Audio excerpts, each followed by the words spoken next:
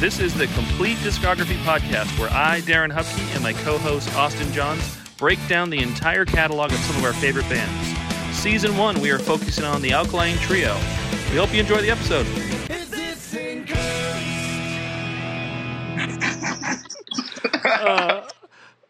Good morning. Released in May of 2003. I guess they recorded it at the end of 2002, I guess they said they were in the studio for like 3 months, but not like concurrently, because there was stuff going on with like Skiba's vocals, which you can kind of tell are different on the record. But I guess from like interviews and things like that I've read and gone back to look at, he had strep throat at the start of it, so they worked on just kind of like making the album, like the music and putting the songs together. And then finally, when it came time to sing, I guess it had been so long that he sang that he kind of blew his voice out. And then that took a little while to repair, and he even had to have like help from like doctors and a vocal coach to try and get back. But I guess he's never been super happy with how it turned out. I think it sounds different for sure than the previous records, but I still like the way it sounds. I like the little bit of the raspiness and stuff to it. Yeah, I've definitely heard and read the same thing that you were saying. Yeah, I mean, like it definitely is like a different sound for him, and I could understand like him as a vocalist being like, "Oh, this doesn't sound like me. This isn't, this is bad." But it's hard to imagine certain songs being done with like his normal vocals, I guess. Like, yeah. You know what I mean? Especially like the closing track. What is that? Blue in the Face, I think, or what's that called? Yeah. Yeah, Blue in the Face. It's really, really hard to imagine that song being done with like the clean kind of Matt Skiba vocals that we're used to versus like that hugely raspy kind of like thing that he has going on. So I closed the interview I was just reading because that's how committed I am to this podcast that I am. I interview I do research and everything up to the last possible second. But in that interview I was reading, he mentioned that I guess he was being interviewed by somebody before the album was released, but after they kind of finished, and he mentioned that they still technically weren't done because he wasn't super happy with whatever version of Blue in the Face they had. Like he thought it sounded too raspy and too like late night after the party type of like roughness. So I guess he probably went back and they redid it or re-recorded it, and it still has that sound. But I wonder if there was a version that was like Hot Water Music-esque. I was going to say, it's like he finally reached that Hot Water Music level. I forgot that guy's name, but yeah. I'm totally blanking on his name, too, and I've seen him. Chuck Reagan. Yeah, there you go. Chuck Reagan, there we go. Yeah, really good, actually talented guy, but yeah. Yeah, he was channeling his inner Chuck Reagan to just get the pure rasp, the Gainesville, Florida rasp. Yeah. What else this is still on Vagrant Records. They did change their producers. Up to this point, they were working with that guy, Matt Allison. This time they picked up this guy, Joe McGrath, who has, like with Jerry Finn, co-producing and stuff, worked with like Blink-182 and like a bunch of other like of the era, like pop punk and popular bands. They recorded it in L.A. at Cello Studios. I also noted, just to share. I mean, I want some documenting, I guess, but those are all the boring notes out of the way. This is also the first album with Derek Grant on drums. And so this is the last time they've changed drummers in 2003, which is kind of a big deal, actually, I guess. Well, they did announce last week on Twitter that Grant's out. Derek Grant's. No, I'm just kidding. No, yeah, he's obviously been a long-term mainstay for like the best for them. But they did play at Riot Fest a couple weeks ago, and that was actually Derek's first time playing back with them in a while. Because, well, for one, they hadn't been touring in a while. But the last tour that they did go on, they had a different drummer with them because some like mental health issues and just some personal health reasons. Yeah, I stuff remember sat this. out. Yeah.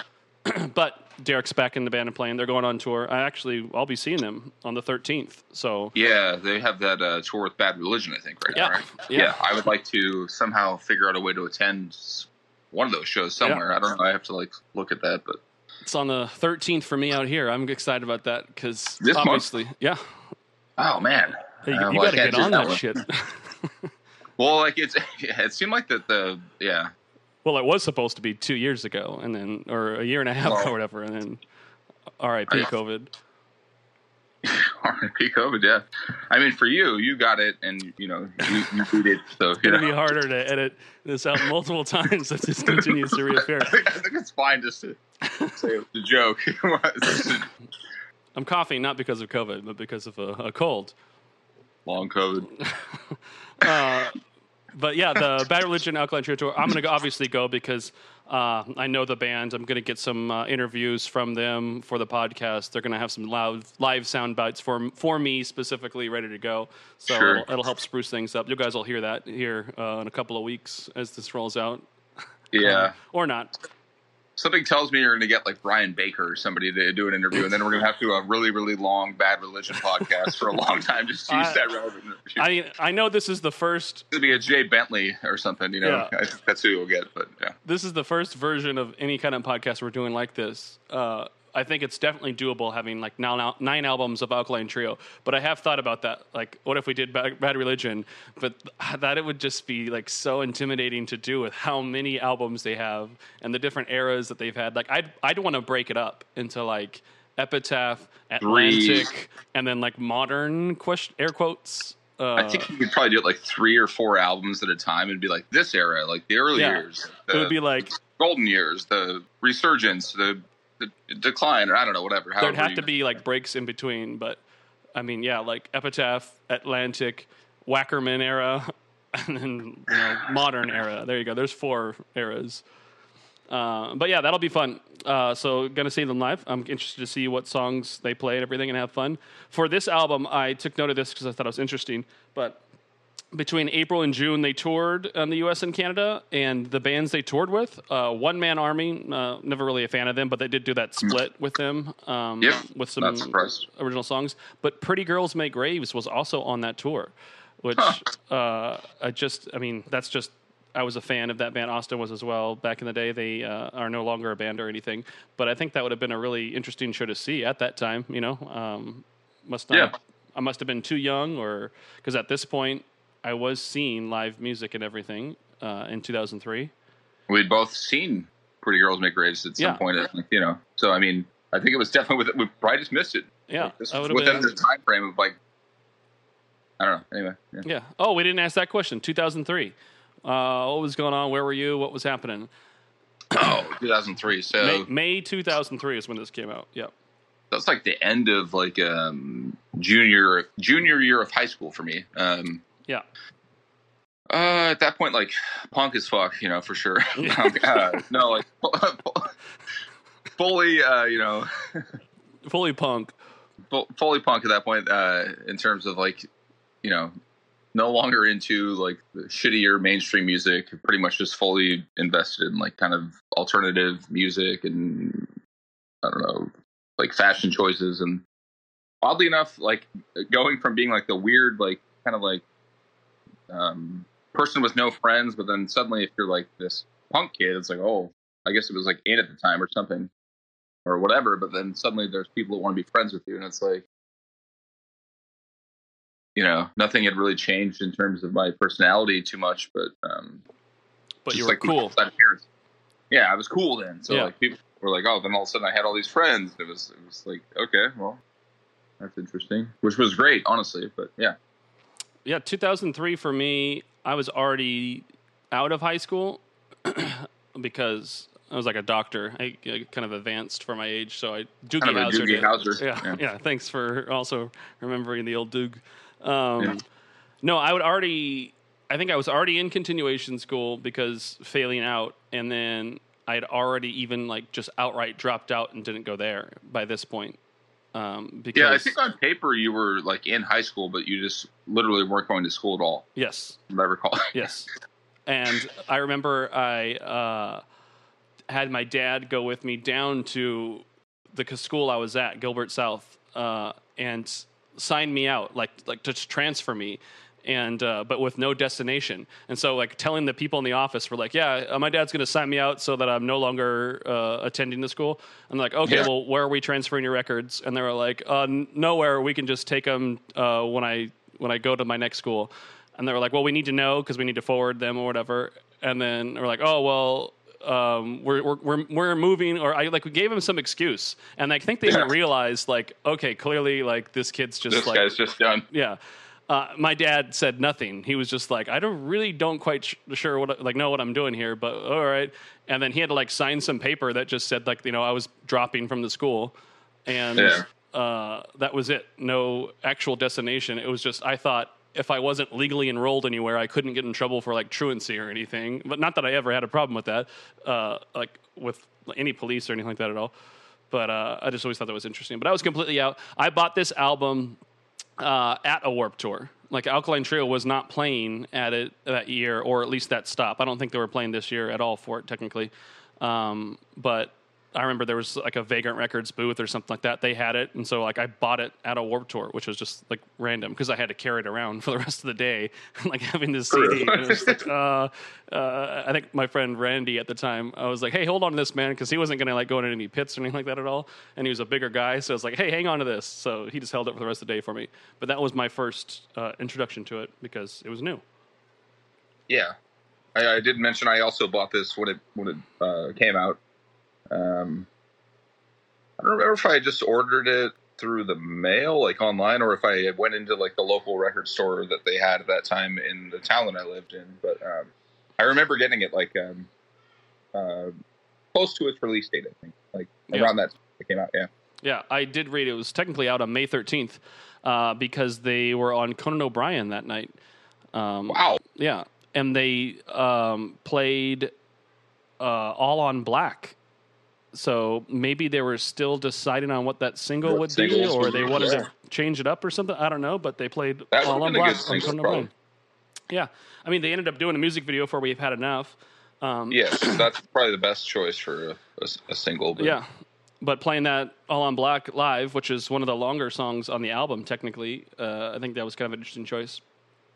And then what's one last note I had? Oh yeah, there was a UK version, and it had 2 extra tracks, Dead End Road and Old School Reasons, which both good songs. Yeah, they didn't. I mean, I guess I can understand them not really fitting maybe the sound directly, but they still sound like them. I don't know. I have no idea why they wouldn't want to include them, or what the reason for having a bonus track version just in the UK, but. Obviously, those songs ended up being on like other compilations and re-releases and stuff down the road. I think. Sorry, go ahead. No, go ahead.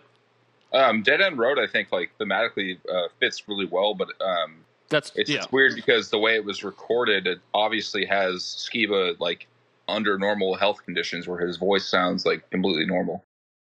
Yeah. Well, it's been a while since I've listened to that song. I'm curious to hear if it was just a cleaner, healthier take or what. Because you would think that they have recorded all those songs all at least in the same session, unless they went back to the studio to re-record later or something. But it does sound. It's sound a lot cleaner, actually. Yeah, there might be a little bit of a. No, it sounds quite a bit different. I think. Yeah, his voice sounds more himself than the rest of the album. I think. I'll be able to pull it up. We'll listen to it at the end of after we're done talking about the whole album. Just because this is where it fits, because that's where it was recorded. But all right, well, the whole album itself ran 39 minutes, 12 songs total. Last album, we actually didn't have anything in my notes for a darkness count from Here to Infirmary, which kind of makes sense there. I don't think there is that darkness in the humorous kind of way that we're talking about. But this album, I anticipate a significant number of songs by the time we're all done. Yes, I think the first song starts out with a little bit of that cheesy, yeah. Yeah, well, let's hear that then. This is the first song on the album, This Could Be Love.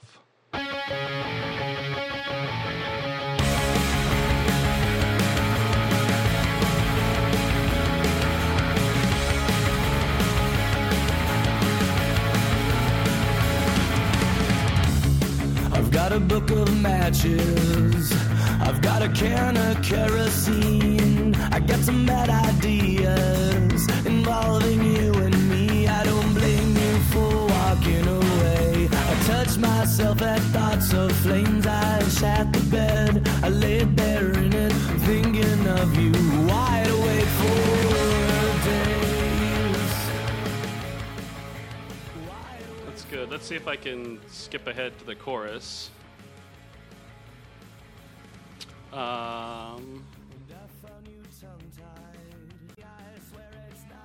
Contagious.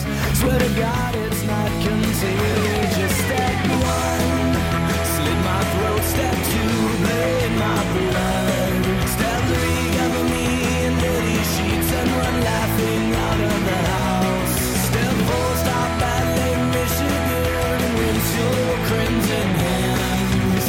You took me hostage and made your demands. I couldn't meet them, so you cut off my fingers one by one. And that's actually at the end where you finally hear him say the title of the song.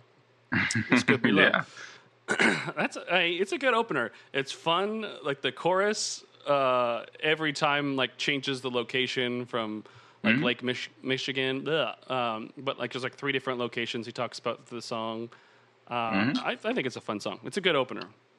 I like the song. I've always liked the song. I think, and the location thing, I think, is something like he kind of does that a little bit in previous songs, but I think from this song forward, he's like, he'll do the location thing, and it's always going to be like Chicago or San Francisco. Yeah.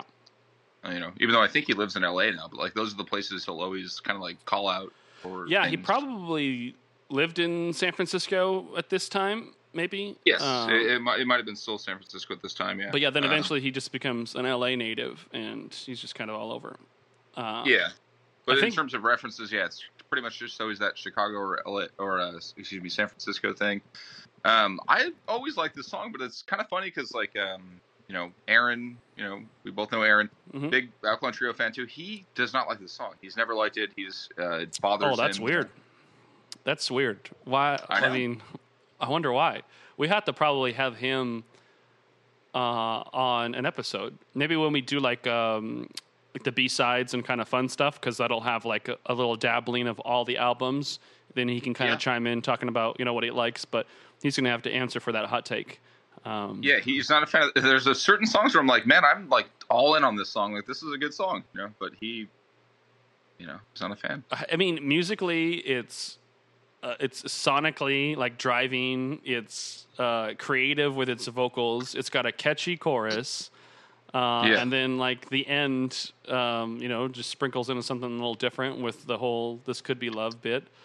But I don't know. It's got the darkness in it, you know, talking about dirty sheets and shat in the bed and just like this, crimson hands, you know, like it's got all the elements you want of a good Alkaline Trio song. So they start this off. Oh, I got to make a list. Ooh, my running list of. That's what I was just getting ready to do myself. Yeah. By default, this is right now currently number 1, but this is also my number 1 currently. This is also, it's just been a few days since we recorded our last episode, so we have not forgotten what we do when we record these. So no, we usually have like 2 to 3 hour production meetings ahead of time. Yeah. So it's like, we're usually pretty well. Yeah, I just had to grab a ballpoint pen. So I think that's understandable. That works. The old Bic. All right, this could be love. Good song. Next one is the song they ended up having a music video for, and I guess technically led as a single. You could hear it on the radio back in that time for a little bit on the alternative rock radio. I believe I actually saw the video on MTV2. Yeah, not the MTV one because it wasn't quite good enough. Your dad's MTV. Right before Headbangers Ball, you got to see this. We've had enough. Here's We've Had Enough.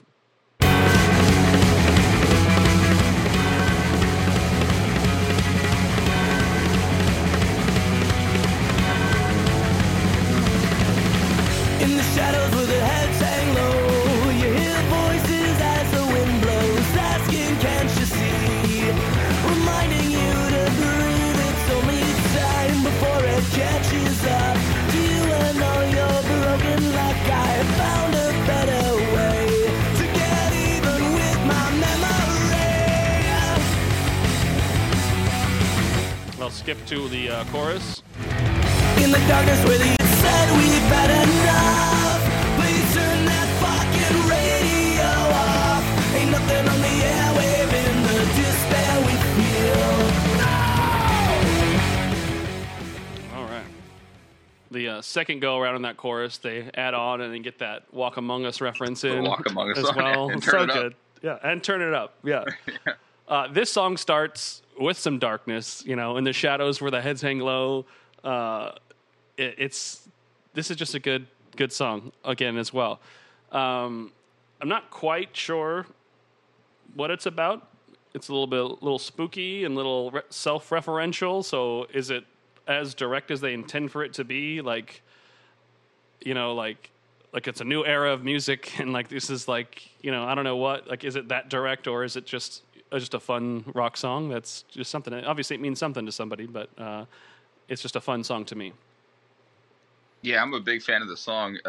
Also not too sure exactly. I mean, if you just take it at face value, it's for sure just saying, like, we don't like mainstream music. Yeah. This shit sucks. Like, yeah. But it does seem like there's probably maybe a little bit more at play than that. But even just that message alone is kind of fun enough for me. Yeah. I'm like, yeah, dude, fuck this and shit. at that the time, radio sucks. Like, turn on. Yeah, at that time, being punk as fuck, that's all you needed was your music to be self-referential. Just want to reiterate, I was punk as fuck at that current time. So yeah. So it's making sure everyone knows it, and your music is telling you that, and there ain't no mistakes you can make. You are flawless. Right. No, I'm super big fan of that song. I think that one will be high ranking for me in the rankings of the different songs in this album. Oh shit! I gotta rank that. Rank that all on the floor. Rank that till you get sore. Not editing that out. Next song is That's two in a Akon, row. Two in a row by Matt. The next song, 100 Stories, is Dan's first jam. It's in that important third song slot where you always can roll the dice and like take a chance of doing something different or not. And let's hear what we've got here with 100 Stories.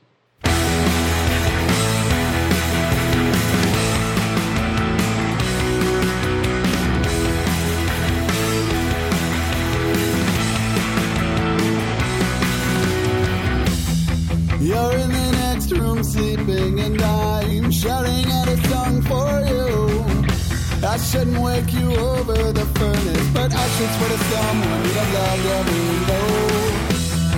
So dream a good one tonight. I listen to the bad ones when they come. Get up in my ear till I hear every word, every turn, every tongue. I will tighten my grip.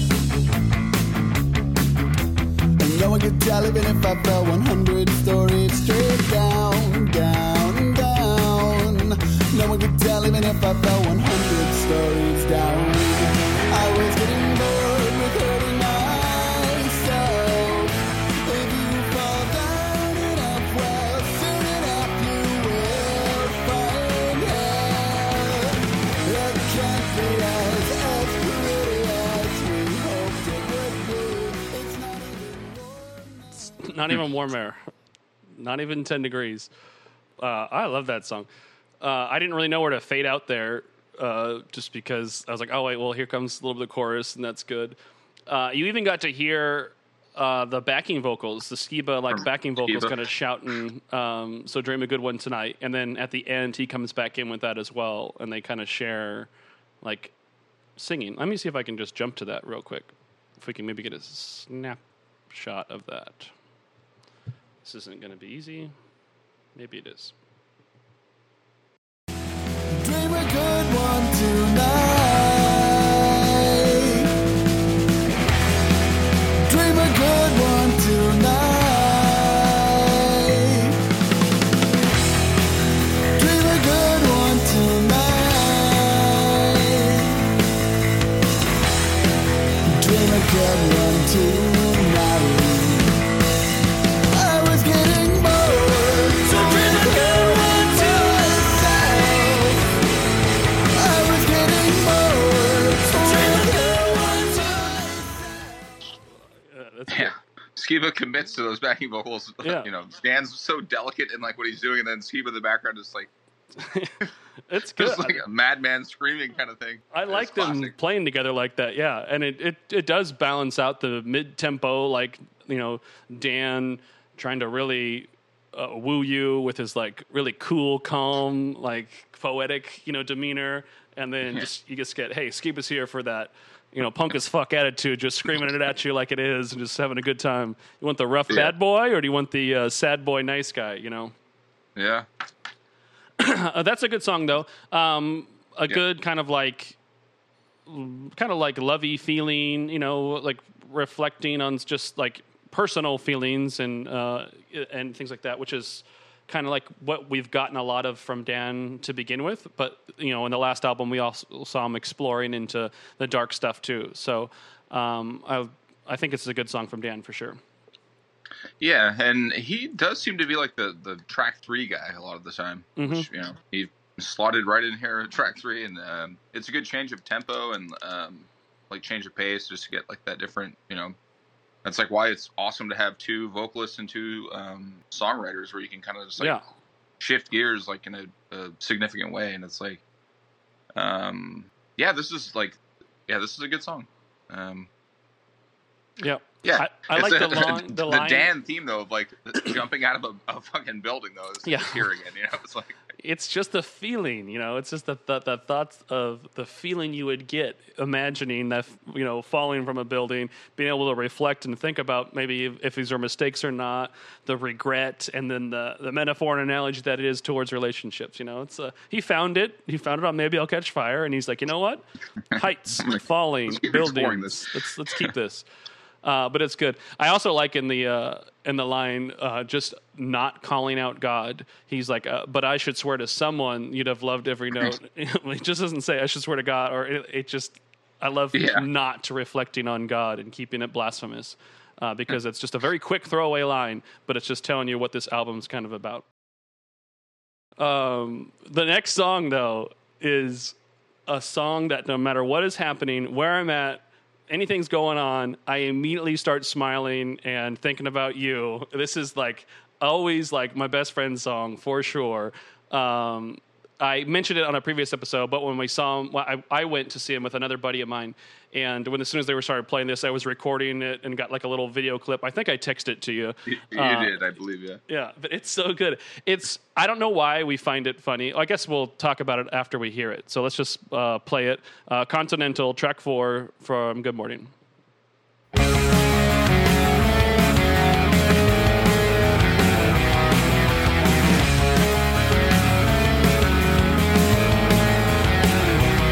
I've got a dying urge to feel the way you do. 2 glows for comfort, bed and breakfast in a spoon. The shortest breath of your young life, a long walk home on Friday night. You made one last stop at the store. So close to perfect, swear to hell thought it was you.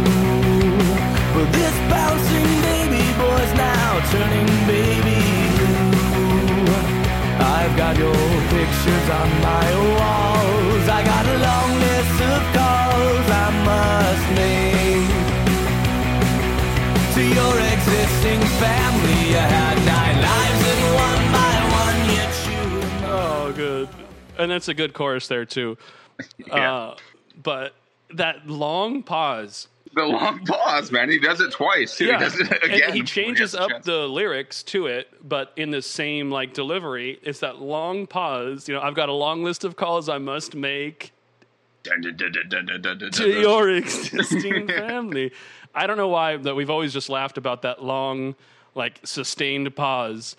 Not quite sure where it became funny or not or whatever, but I just remember always laughing about that. And so every time I hear that, it's just instantly very funny again. It's like, because you would be like in the car with like, me or you or like, with your friends and stuff. And then like, you'd be like singing along, it's like, you got to do the pause and then like, to stop and then turn them again once the fucking thing resumes. Like, to your existing family. To your existing family. Oh, so good. Just pure comedy. That's got tons of darkness in it. Yes. So we're at darkness count 3. This is only song 4. I mean, I didn't really give it to Dan's song specifically, though maybe we could even argue it, but we're definitely at a firm darkness count 3. I mean, Dan's might have to be in there because he does pretty much just mention like hell except it's cold for some reason. You're right. You're right. We do have to count it. And it's not even warm there, not even 10 degrees. It's just the factual nature of hell, not actually being like hot, but it's a cold heat. Biblically accurate, so you got to give a darkness count for that. Yes, and you're the man that would know. Yeah, born again. It's going to be harder to edit this out, too, now that there's another callback to it. This song, too, tempo-wise, again, it's like sonically loud, but it's got like that mastery of that kind of like mid-tempo. I don't know. I mean, I'm curious to think about it. Like, I always think of Alkaline Trio as like a really driven and like loud band, but this is now 2 albums in a row where like the speed has never been like rapid. It's never been like a 1-2-1-2-1-2 like fast like punky drum type of thing. It's been like a lot of like decidedly interesting like rhythms and all that stuff. So it's like not super fast. It's still not slow. I mean, it's not like just like garbage music or anything, but it's good. I love this album, and I think that I think you're right. And I've always kind of wondered if it was partially due to like the stuff with Ski, because a lot of the faster songs tend to be like Matt Skiba's song. Like, I don't really know like the specifics, but it does seem like it sounds more difficult for him to like do a fast song with like the state of his health almost to me. Like, I don't really know. Like, I'm just like saying like it seems like it's strenuous for him to try to do a fast song. So I don't know if that played into like how they went about some of these songs or not, but well, yeah, he's able to deliver vocals and be more like, because he grows even on the next album, Crimson. I think he really like decides to take some like chances with some of his like vocals and some of his songwriting and stuff like that. And I think it's easier for him when he's not like constantly like working that guitar and all that stuff. If he can like let some things breathe and like let that be kind of more controlled, I think he's able to maybe focus more. But clearly he's still talented enough to play and sing at the same time, which is something not everyone can do. But yeah, I think I like it that, when he gets into a groove like this, he can be fun and creative like with his vocal delivery and still have like an interesting song. They did dabble with like that secret fourth member, like I think after the next album. Remember, we saw them once, and there was just a second guitarist, like when they played live. I thought that was just for touring purposes. Yeah, so yeah. 3-piece bands kind of often would do. I think like it's just tough when your name's the Alkaline Trio to like acknowledge that there is some musical support. No, I'm kidding. He wasn't behind a curtain. He was out just there, off to the side. Yeah.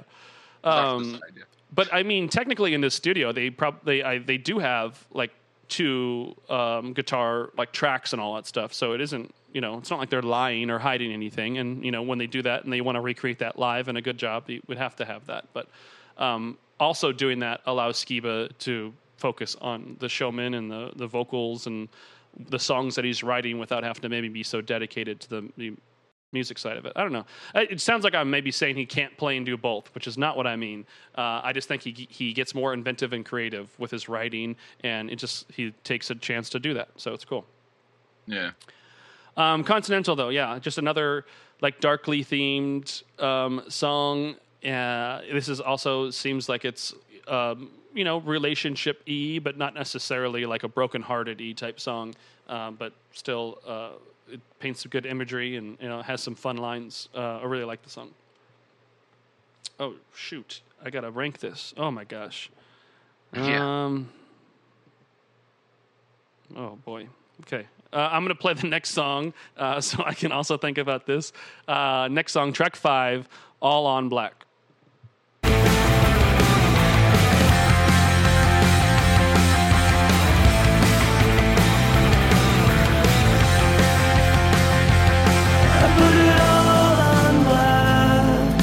No color, you're all dressed in, and a stab in the back left you bleeding on the floor, and I'm mourning the death, the recent passing of your insides. I smile in regret every time I think of how I spoke to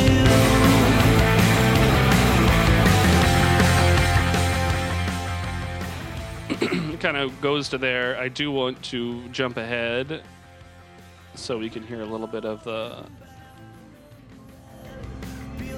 picture off the wall, and I'm living sent from your heartbeat that arrive in your neck. Every time I salivated over you. What's upside down? Coated in silver. This crucifix is my four-leaf clover. Sweet blasphemy, my giving tree. It hasn't rained in years. I bring you this sacrificial offering of virgin ears. Leave it to me. I'll remain free from all the comforts of home. There we go. Gotta get Dan in there for a second with the background shriek or howl or croon. I think Dan croons. Dan's a crooner. He's a crooner for sure. That's a good song. Darkness Count. We're on track 5. That is Darkness Count 5. All over that song. I came back into it there before that chorus, but the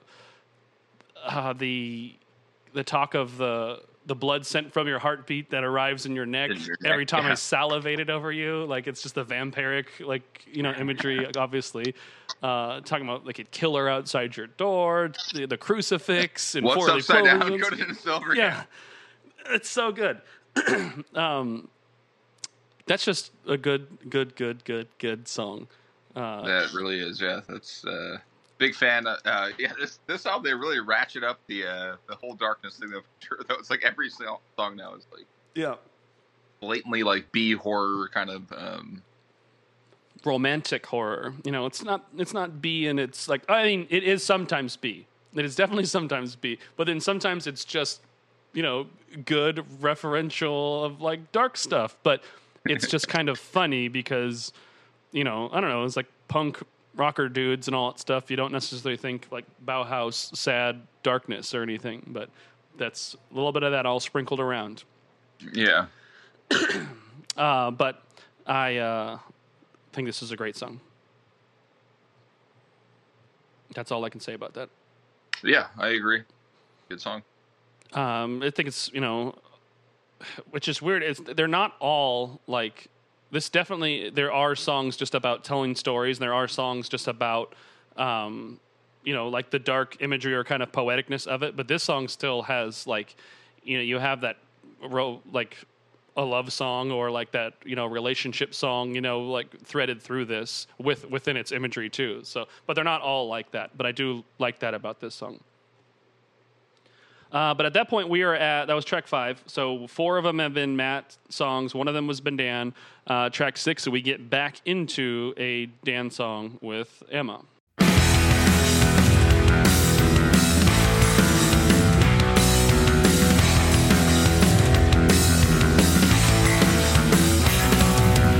Emma appeared like an angel. Emma fell like rain into my lap like a heart attack, like lightning from her name. I'm running dry of bad excuses. Don't wanna lie or seem intrusive, but time hasn't told me anything, and neither has she. A poinsettia and poison rain, traded true love for insult and injury. We washed it down the drain with one silver bullet and 2 Vicodin. All right. I love that song. Yeah, Matt and Dan like sharing the chorus is like really cool. They don't do that a lot, and like you mentioned earlier, like having the luck or the design of having 2 vocalists being able to share the duties and like alternate and play off each other.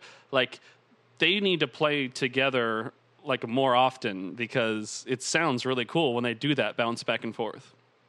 Yeah. I think if I remember right, this song was written by Matt Skiba, and he just felt like Dan would be better suited to do the song. And I think he basically gave him. I believe this is a song. It's for sure a song on this album, and I'm almost positive it's this song. Interesting. I never read that before. That's cool. That would it reads and hears totally like a Dan song, but again, with the way that it kind of paints its imagery. It could totally be like a Matt song too. Not that Dan doesn't do that, and he does it better too down the road. But yeah, it's just a good song. And it's one of those ones that you kind of just it doesn't it's so shared between the two of them because the way that chorus works. I just like the way that plays off each other. Oh, I love this song. There's it's this sort of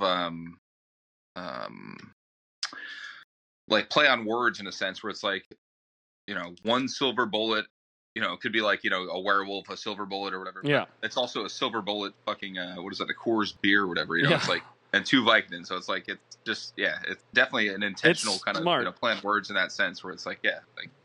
It's smart. And then the next time through, they do change it to keep with that horror imagery. Instead of with 1 silver bullet, it's with 1 wooden stake through the heart and 2 Vicodin. And it's just fun how they evolve the play and the pun, and then they just lean it into the darkness count. Again, we're at 6 on track 6. Good job all around. So then, who do we? I'm going to count this as a Dan song because he takes lead in the verses and everything. But it's just a really good song. Yeah.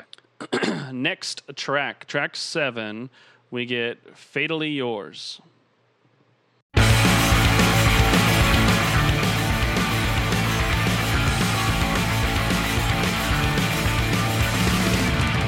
There's no mystery no more. Still talking to you.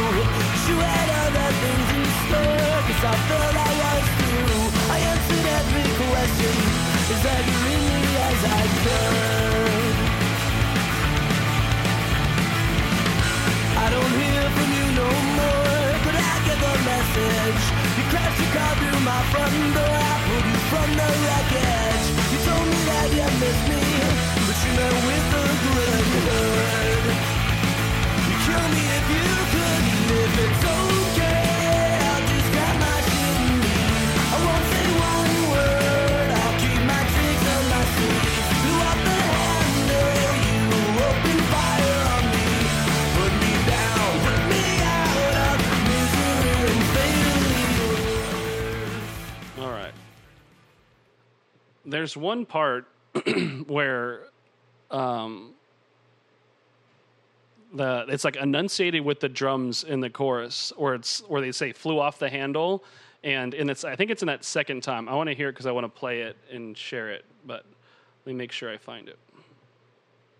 I think this is right where it is.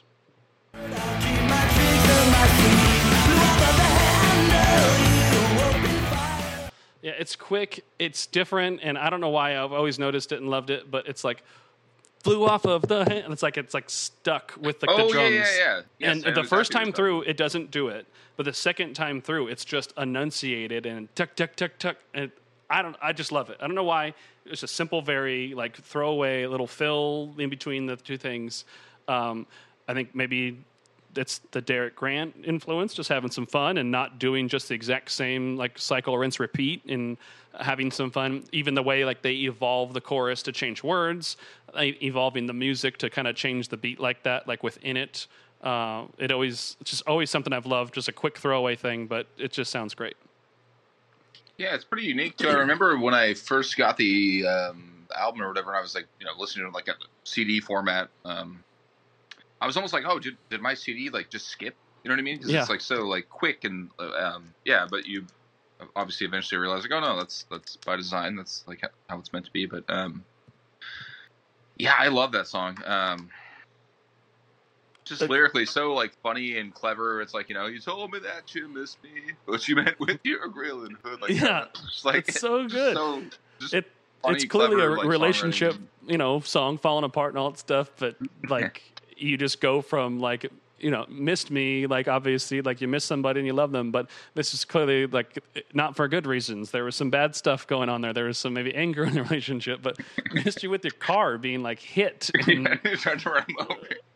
It's fun. It's funny and I don't know. It's humorous and not in like a cheesy way. Like it's fun and funny, but not like you're not listening to Guttermouth. You're listening to Alkaline Trio. There's a difference in like funny or slapstick or silly. I don't get that same vibe from them here, but there are really funny, witty lines. You recently got your Guttermouth tattoo removed, I thought, too. Yeah, again. So you do have a little bit of a bias on that now. You've moved beyond that band. I did get my Guttermouth and Korn tattoos covered up. Covered. Sorry, I thought they were removed. No. They're covered up with a Linkin Park tribute piece that I'm thinking about getting covered up now, too. with a Limp Bizkit piece.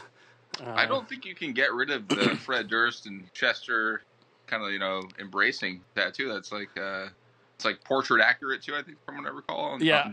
I don't really want to comment. Piece too. I don't want to comment too much on Chester being a resident of Arizona.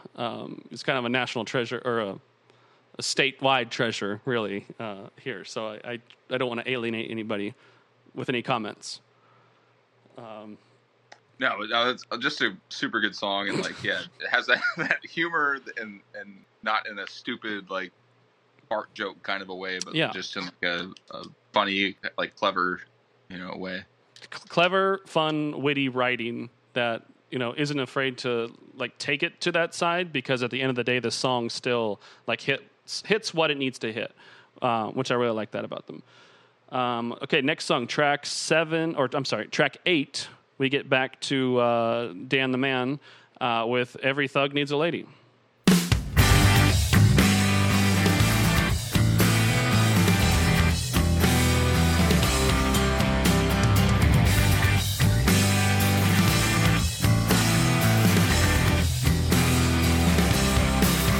I know it's dark here, you know that I'm scared too. For some reason right now, of everything but you.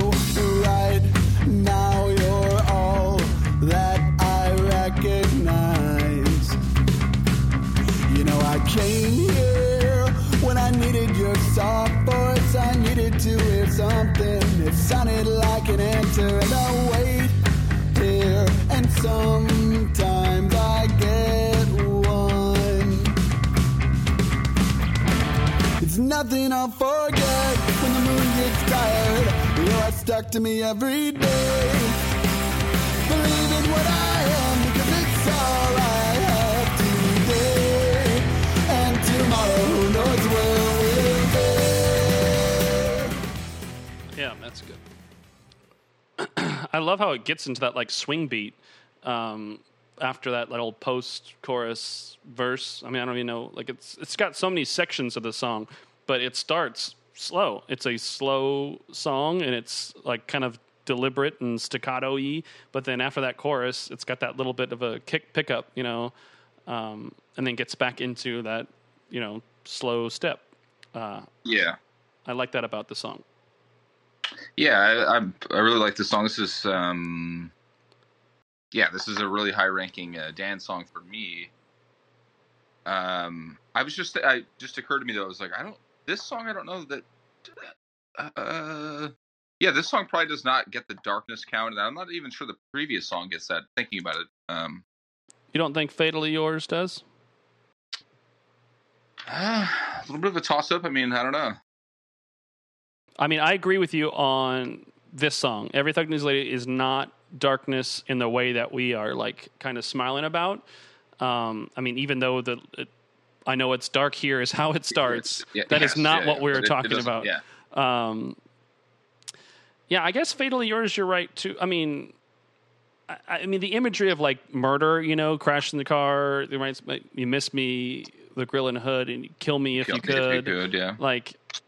And then you open fire me, put me down, and then just the song itself, "Fatally Yours." Talk to me about, and even being set on fire. I don't know. Could go either way on that one, honestly. I don't think it's quite as overt, though. Let's just say at least then. But there's elements. Yeah, it gets tricky, I guess, with this darkness counter. So we'll agree to not count Every Thug. I am going to throw "Fatally Yours" on there. I do understand what you're saying, though. There's not an overt there isn't upside a wooden stake. Yes. Well, you know what? All right. I'm taking that one off. You're right. I'm fine with it being on there. Believe me, because I'm kind of on the fence a little bit. So I am fine if you're oh no, I think it should be on there. I'm fine with it. No, I think it should just be that overt, purposefully fun, darkness reference. And that song doesn't necessarily have that. It is a dark song because it's using violence as a metaphor and things like that. But it isn't in that same nature of what we're talking about. So we won't count that. But we're still at 6. We're on track 8 in 6 of the songs, which is I think matches the total number of the last 3 albums. Which is clearly saying something. So if you're a fan of this Darkness counter, get ready for Crimson, because I feel like there's a lot on that one. Yeah, I'm curious to know if it will outdo this one. The two albums do definitely compete with each other in that regard. But yeah, so any other thoughts on Every Thug Needs a Lady? I mean, fun title. Just a different song for sure. It definitely fits Dan's mold, has some fun energy in it, but also just kind of gives the album like a little bit of a break. No, a great song. I mean, I like the tempo changes in it. It's a little bit, I don't know that I can recall songs like before this album, at least, where Dan would be like, there's a lot of growth from Dan, I feel like, on this album. Like, in like song composition, like, not to be like, I like his older stuff too, but like it's a little bit more straightforward, I would say. Yeah. For him, on like previous albums where it's just kind of like, okay, he's, just a good song. There's less like start to finish storytelling, but that is still kind of there because he does evolve what he's singing about, but it is still just kind of like laying it all out there and then just talking about the emotion or the visual he's trying to paint, with the words, which is like growth for the way that Dan kind of started out. And the same thing with Matt. I mean, Matt was, like kind of more kind of direct, and it was just, hey, here's just a small sample. But then now he kind of like grew into being storytelling and kind of elaborating on. So they clearly have both been an influence on each other with how they are songwriters. Yeah, instead of having like a long like interesting story that maybe is sometimes like kind of meandering, it's almost like this is like a more focused, like, not quite as maybe like, it's just a more focused like storytelling, I feel like, where it's like, oh, there's not like any glut or excess to it. It's just kind of like more focused and well thought out, like in what they're doing. And so at times it's kind of like maybe like you don't get the long, message from Kathleen type of stuff, or like that type of stuff, but it's more like just focused in its writing, I think. And the song itself, it's start to finish 3 minutes and 18 seconds, which is, there's only before this only 3 songs were technically shorter, but all the rest of them actually ran longer. Like that song, especially with that tempo, you'd think that would be a meandering song at points, but it is pretty focused, even with like the setup that it has for itself. I think it's great. Yeah. I think everything's great, though, so that doesn't say much. Next song, track 9, Blue Carolina.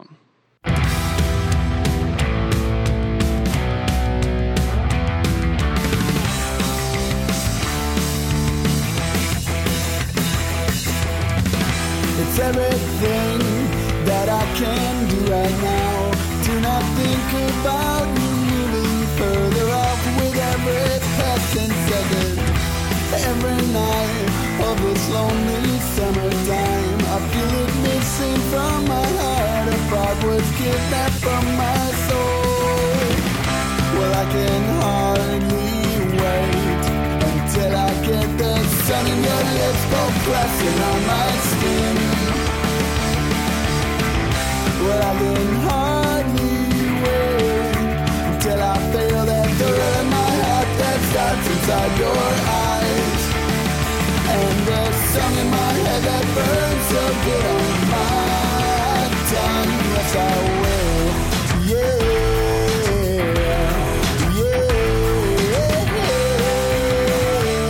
I will. Right.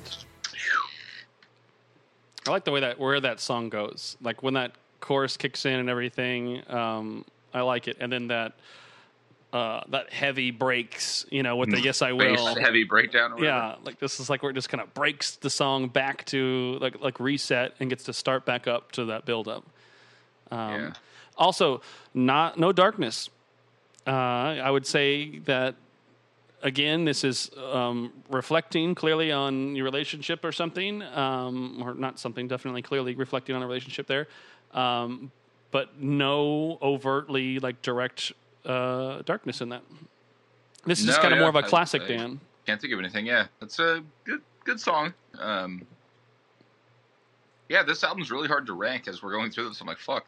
Oh, I Things know. that I thought were quite higher or like dropping, and I'm just like, holy shit. Yeah, same thing for me. I'm curious to see how it ends for you. Yeah. Yeah. I don't think we have a lot to say about this song because I feel like we've kind of heard this song before already, but it's still like, it's one of our favorite bands, so it doesn't necessarily mean a bad thing. It's just, it's like what we'd expect an Alkaline Trio song to be. I do like the energy in it. I like it when it gets playful with the hi-hats. I'm always a fan when and it gets into that a little bit there. But a good dance song. A good song, yeah. I kind of tend to agree with. It's good. I don't want to say middle of the road, but it's like it's a good song, and we get out of back-to-back dance songs and we go into the double digits with track 10. Donner Party. I love the titles of these songs. All Night. Track 10.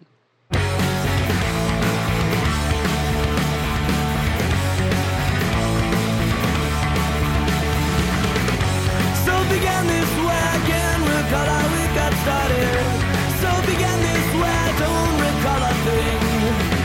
And all in all, I guess it's for the better if you don't remember anything. Sit and sing. There was a time when everything we did seemed second nature. There was a time when everything we did seemed free. And all in all, I guess it's for the better if you don't remember anything. Sit and sing, and I wanted you to know it was you that we were thinking of as we quietly died in the snow. A place we'll never leave, a place we never want to call home. A place we'll call the final resting place in pieces.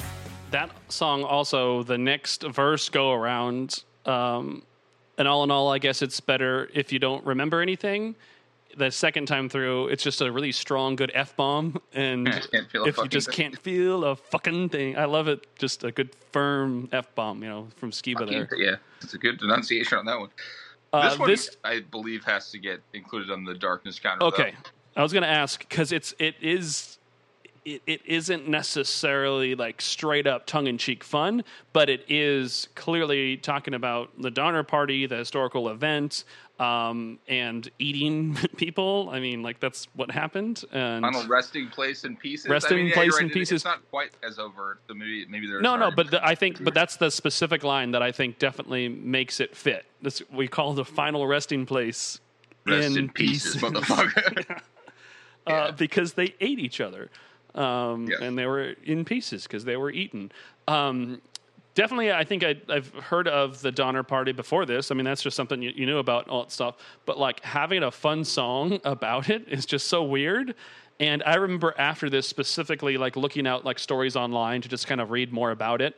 And it is, definitely, like, the bias of liking this song made me more interested in the historical event itself. And I guess if it was a few years after this, probably, I can't even put a specific number on it, maybe 2007, 2008, there was a Crispin Glover Donner Party movie. And I was just like, man, this is perfect casting to have Crispin Creepy Glover like in some movie. I don't remember this one. Yeah, me and Nicole watched it, and it was all right, but sure.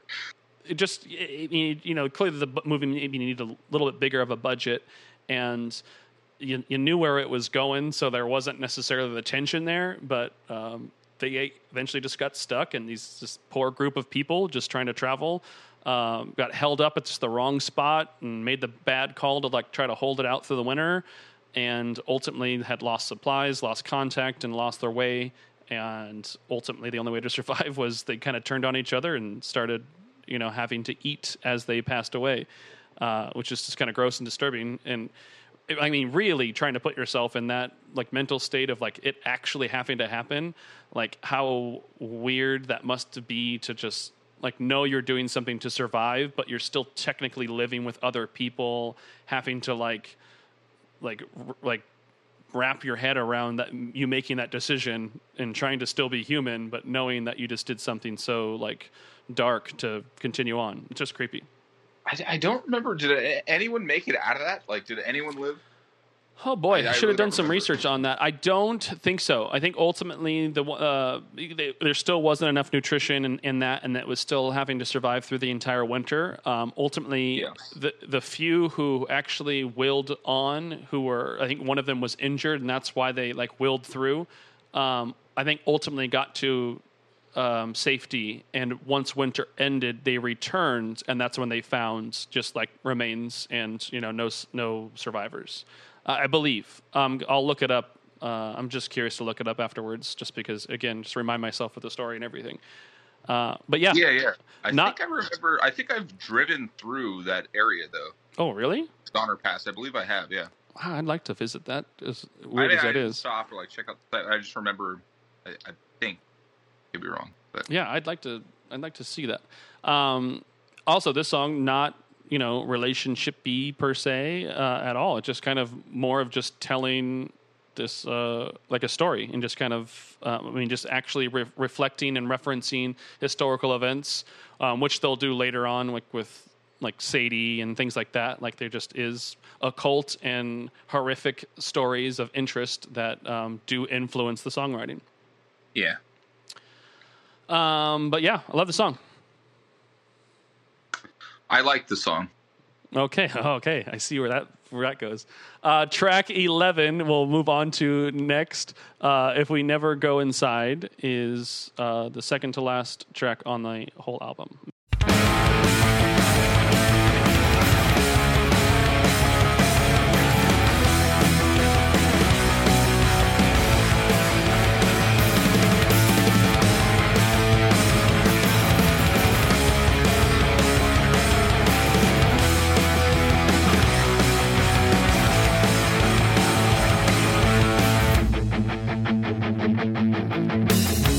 Trying to put it down one night. For some of us it changed our lives.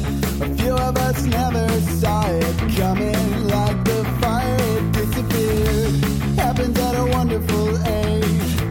With the traffic lights your mind can change. Made up rules to follow for good. No wonder we're fucked up. Some of us did. The night never ends if we never go inside.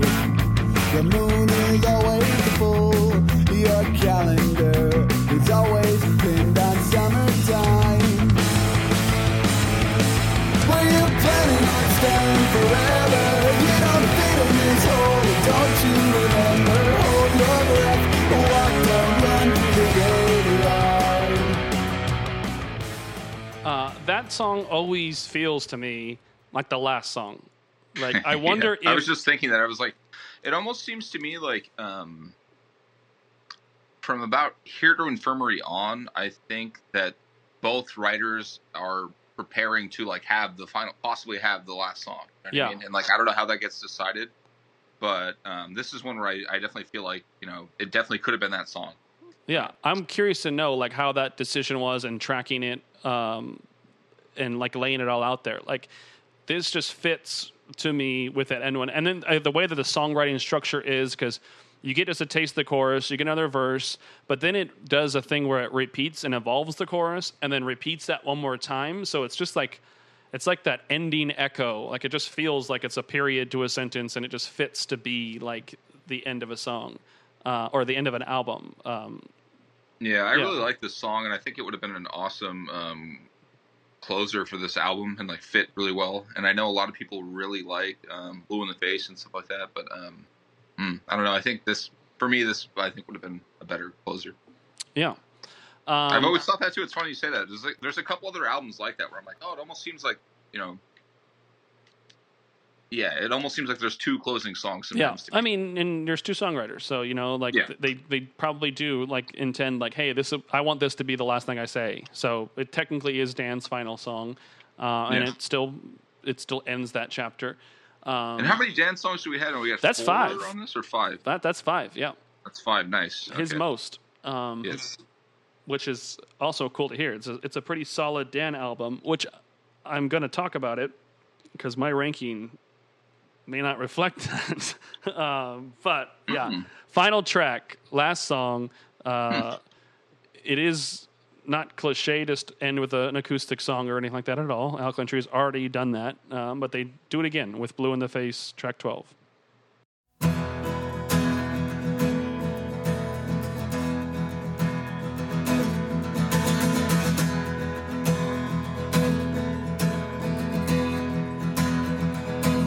It's about time that I came clean with you, no longer fine. I'm no longer running smooth. I thought that I found myself under something new, just one more line. I repeat over and over again till I'm blue in the face with a choking regret as I talk in circles round you on my bed. Can't say I blamed you one bit when you kept it all inside when you left that night. And we are going to count that on the darkness counter. Yes, I think so. Because at the end, I mean, you get, Blue in the Face is obviously like talking about potentially getting to death, but when all that fell like Mercury to hell. I like that line. I think that's, kind of getting where we went, but also just the period, the way that it ends. No, so what do you say? Your coffin or mine? There's enough imagery in there. Yeah, I would agree. Good. This is a good ending song too. Again, like I know that it's not difficult to just like slap that acoustic song at the end and call it a day, because sometimes it feels phoned in and sometimes it doesn't. I almost would have liked this song in like the track 7 range or something like that, as like just like a pause in between the album, and then let If We Never Go Inside end it, so that it just kind of maybe, but that's resequencing, isn't necessarily something I've overthought about on it.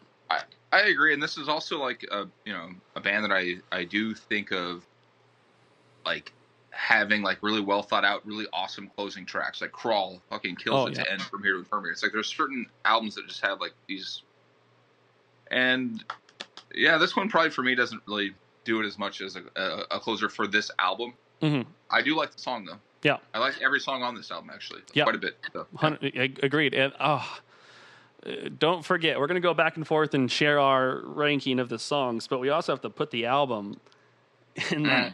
I know rank. Right away where this is going. Do you? Oh yeah, dude. I was listening to this really heavily for a while, somewhat recently, and so I at that point I knew where it would be. And I just feel like you called me out on it when I was putting Maybe I'll Catch Fire. You were like, be careful with where you put it, because knowing what's coming ahead and everything, like you can't, like if it was too high, that's going to push down other obviously good albums, and like is it going? So I'm at that crossroads. I'm like stuck where I'm like where do I put it? But I just put it and I let my hands off the keyboard. I have it where Jesus take the wheel, as you Jesus takes the wheel on this one. All right, so let's finish out our episode with our respective rankings of these songs. You can only hear us, you can't see us, but Austin is looking around for something like he's concerned. Sorry, I just got the low battery thing. Oh, low battery. Charger it, but it's okay. It's charged enough, I think, where it will not be in any. Yeah, luckily we're difficult situation. Yeah, at the end. So number 1, I don't know how we've started this, who started first or not, but let's have you go first with your number 1. Okay, number 1. I mean, this was a tough choice. Actually, like the top 3 songs could have been either way, but I went with Emma. Emma. Oh, okay. Emma was number 1 for me. Yeah. Wow, number 1, whole album, Emma. Yeah. You think of Good Morning, you're going to start with your favorite track, Emma. That's cool. I mean, this is an awesome album where you can just kind of start from the beginning and just listen through. You don't need to skip around, but just going through it. I mean, I agree. It's tough. It's a tough call. Like it literally could be maybe a different song on a different day, but like, no, that's. I just think that song's so clever and so fun and just It's I agree. Like earlier on when I was forgetting to rank it, and it was just, you heard it in my voice, like struggling to like where I plug it. I just decided to go bang bang, gut pick, where it's going to land, because I love this album so much that there isn't one that I feel like even at the bottom is a bad song. So my order might sound alarming or weird and all that stuff, but it's because I just do love all of these songs pretty heavily. But my number one is All on Black. Okay. Yeah. Yeah, that's a really good song. Yeah, I like that song a lot, yeah. I like the fun. I like the playfulness of it. I like the imagery that it sums up. It is the longest song on the album, too, which is interesting. But I just like the way they play with the choruses, evolve it, have like that clear darkness, like that definition of what we like in the darkness stuff. So love it. Number two. That's a good one. What you got? Number two, I went with Fatally Yours. Fatally Yours. That song. Yep. That one is like start to finish, like bang bang. The barely over 2 minutes, but it doesn't waste any time. It's fun from the opening, and then just all the way to the end. That's a great song. The cleverness in the lyrics and stuff like that, and just super relatable for me. Like yeah, just a good song. My number two is Emma. So nice. Yeah. It just the same reasons as you said. Just it's good, it's clever, it's fun, and it keeps a good energy of the whole album. It's definitely one that you think of, when you think back on the album. What's your number three? Yeah, this was hard. I actually, going into this, I thought this might be the number one spot before we kind of were listening through it again. And I like a good pop song, and this is the best, I think, in my opinion, pop song on this album, and it's We've Had Enough. We've Had Enough. Pop it like it's hot. Okay. Number three. Interesting. It's such just great pop music, dude. It's good. You love pop songs. I love party anthems. So I kept Donner Party All Night as my party anthem at number three. Nice. For the same reasons I already kind of explained when talking about that song just influenced me to be, look into and be interested in the event that happened. And so whenever I hear that song, it's just a good, fun song that drove me to do more with it than just, the 3-minute song that it is. Yeah, I almost feel bad where some of these songs are ranked, but it's just that good of an album. It's a good album. Yeah, that's just that good of an album. So you're number four. Number four, I had Every Thug Needs a Lady. Yeah. I ended up throwing This Could Be Love up at number four. God, that's a good song too. Bang Bang could easily be, number 9, but that's where I went. Yeah, I get it. That song is really good.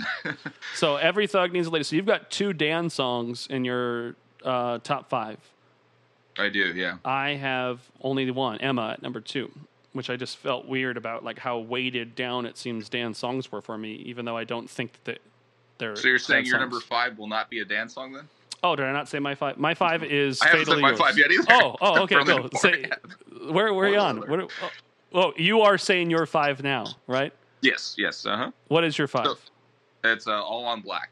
All on Black. Okay, well, I just said mine, Fatally Yours, is where my 5 comes in. So, yeah, no... One Dan for you out of 5, top 5. Yeah, which is kind of tough. What's your 6? This is where it gets really weird. Number 6, I went with If We Never Go Inside. Oh, interesting. I like that song a lot, but this is just really difficult. Yeah, just kind of gut decision, making some calls. It's not a big deal. What did we say? 6? Mine's We've Had Enough. So good, catchy song. Kind of fits there for me. But yeah, so that's still one Dan song in my top 6, which is rough. And I'm at now 3, I think. Yeah. 3 Dans. You're Actually, next. I guess that kind of continues on here. Number 7 then is Blue Carolina. Ah, there you go. My 7, Continental. So again, Dan, stay out of my top half of the album because you only have one song. Even the only song that he's actually on your list right now wasn't even written by him. So yeah. Well, he's a garbage man. So what is that? 8 now? Yeah, now we're on number 8, and for me that is This Could Be Love. This Could Be Love. Okay, that's where I slotted Every Thug Needs a Lady. I'm by definition saying that is my second favorite Dan song on the album, which I think I can stand behind when I'm breaking it down that way. What do you got for 9? 9, I went with Continental. Continental. Yeah, 9, I have Blue in the Face. That's when that appears for me, which might be alarming. I'm guessing that's your last song. Well, we'll have to find out. Yeah, so number and 10 I can for easily you. change it right now to make sure that you're not correct. But yeah. Number 10 for you. Number 10 is 100 Stories for me. Yeah, I have Blue Carolina slotted at number 10. I still like that song, but it just ended up at 10 for me. Yeah, I like 100 Stories a lot too, but for me, it is probably the weakest dance song, I think, on the album for me. Yeah. 11 for you. Donner Party is 11 for me. Donner Party, not partying that hard on that album. I guess not, yeah. Mine is 100 Stories. So we both agreed that it's kind of a more towards the bottom of the album, but it is still a good song because it's just the way the album works out. Fun song. I love the energy of it. That's where it just slotted for me. So, Nostradamus over here with number 12. You got Blue in the Face for you. Yes, it is, yeah. For last song on the album, last song on your list. Yes, yep. I feel weird about it, but I threw If We Never Go Inside, as my last one. But that doesn't really change, my love for the album at all, for sure, because it's still a great song. This is the other albums, like we talked about, there was that one or two kind of standouts that were just kind of I can do without, or I can skip this one potentially.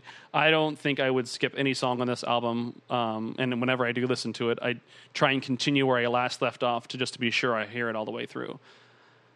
So that being said, there's nothing on here that I think is a bad song or I don't like it or whatever, but it's just, So that being said, where's that rank in your album rank? Good Mourning. This is the 4th album. Yeah, so I think, just to recap then with this now being in context, number 1 remains From Here to Infirmary for me. Oh, really? What's that? I said, really? It's okay. You weren't aware of this? That's the number 1 album for me, man. Okay. You're right though. It is tough, but I guess that's what I'm going with. That's what I'm saying. Number 2 is actually this album, Good Mourning. 3, goddammit. 4, Maybe I'll Catch Fire. We do not have any that share rank now. With the way this lands, Good Mourning takes the number 1 spot for me. Wow. With From Here to Infirmary right on its heels. Right on it. And I only legitimately made that bang bang call just because I looked back at my notes, track list stuff for From Here to Infirmary, and having like Steamer Trunk and Stupid Kid, not bad songs at all, but those are songs that maybe I've heard enough in my head I would maybe skip potentially.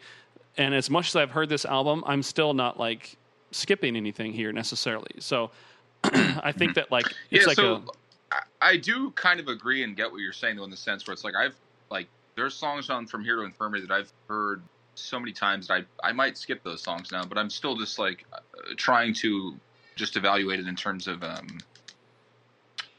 just content, I guess, the quality of the content, and it's a tough call, but but I get what you're saying, that this album for sure is one where I don't feel like I've overplayed anything here to the point where I won't want to listen to it, or it, you know what I mean? But at the same time, I still think, and it's really close, but I would say From Here to Infirmary still, I think, is just, in my opinion, the better album. But no, and it's still they're 1/1.5 rankings for me. But I just decided to bang it and not overthink it, and just decided to slot it there. So that's an interesting layout. And then my 3 is Maybe I'll Catch Fire. 4 is Goddammit. I'm just curious to see all the albums going forward. Me too, because I've really got into fucking Is This Thing Cursed? Yeah. So that one, I can tell you that one will be ranked appropriately, let's say.